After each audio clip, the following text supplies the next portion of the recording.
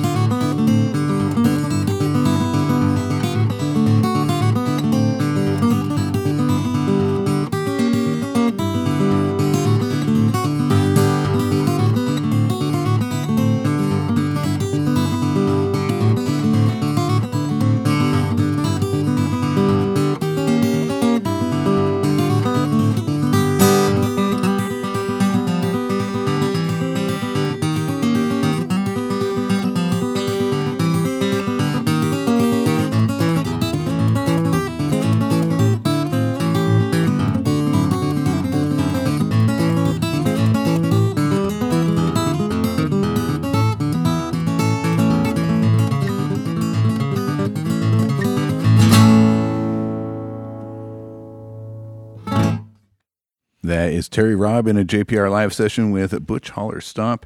He'll be performing at the Talent Club tonight at 8 p.m., talentclublive.com for information and tickets on that show. Your most recent record was Confessin My Dues. Is that the... Yeah, it came out just before the pandemic. Right. Yeah. And you were thinking when you went in to record that kind of a Band of Gypsies. Yeah. Well, it's how I mixed it. I went in and I did some stuff with a trio, guys that play with me, Gary Hobbs and Dave Captein, two great players. Mm.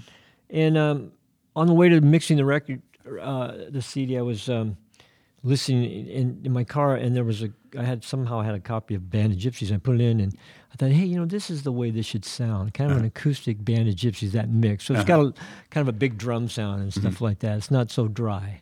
Yeah, and I heard Confessin My Dues several times. I play it on the radio and stuff like that. But it wasn't until I read that and then I went back yesterday and listened to a little Band of Gypsies. I go, I totally hear that. Yeah, live sound. Right, yeah. I was going to say, was that a live in the studio recording? Or no, we played together in the studio, but it was a studio about this big. It wasn't like a big room or anything. Right, but so there's some digital reverb on there. Right, but generally recorded live. Yeah, absolutely. Yeah. It really kind of worked on there. It's that kind of music, where it's good to play off each other. Right. Tell us about this guitar you're playing. It looks like a pretty neat old guitar. It's a 1947 Martin 018. 018, And a music store called me up and said, we got this guitar down here you should check out. And I thought, oh, no. And I went down and bought it. I'm glad I did. Do you have a whole closet full of Martins, or what else do you play? I have one of Fahey's Martins. I have his D76 that he's holding on the cover of the Best of John Fahey. It's an odd guitar. They made 1,976 of them for the bicentennial. Oh, wow. It has a star instead of dots, has stars and an eagle. And the only other person I saw who played one was Johnny Cash, but he bought it brand new from the factory, and the neck was a little too big for him, so he sold it to me. I still have that. Yeah, that seems pretty collectible. And then on your shows, you're playing this guitar, and then what else do you play? I have a little National. I play a slide guitar on. Yeah. Is that acoustic strictly, or do you plug? Well, I have pickups on my guitars because you got to play live. Sure. And, yeah. Well, hey, how about wrapping up with another song? Sure, I'll play a little ragtime music for you. Okay? Sounds good. Thank you, Dave and John. I really appreciate it. Yeah, thanks. It's great to be here.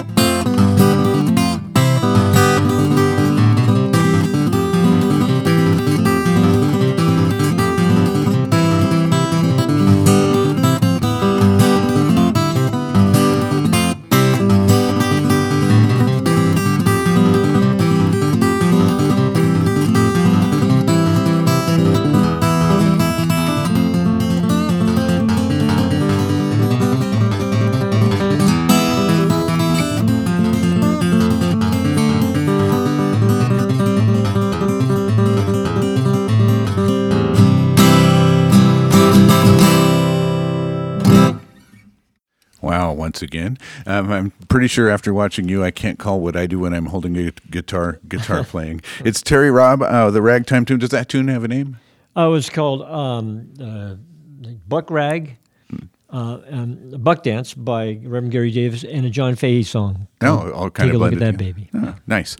And well, thank you so much for joining us today. Thank you, Dave, for having me. Thanks, John. Yeah, and Terry Robb is performing tonight at the Talent Club in Talent. Tickets and information are available at talentclublive.com. And tomorrow afternoon in Coos Bay at the Blackberry Arts Festival. He'll be there at 4 p.m. JPR Live Sessions are engineered by John Griffin. Look for this live session podcast at our website, Apple Podcasts, Spotify, and Google. Open Air with Danielle Kelly continues next.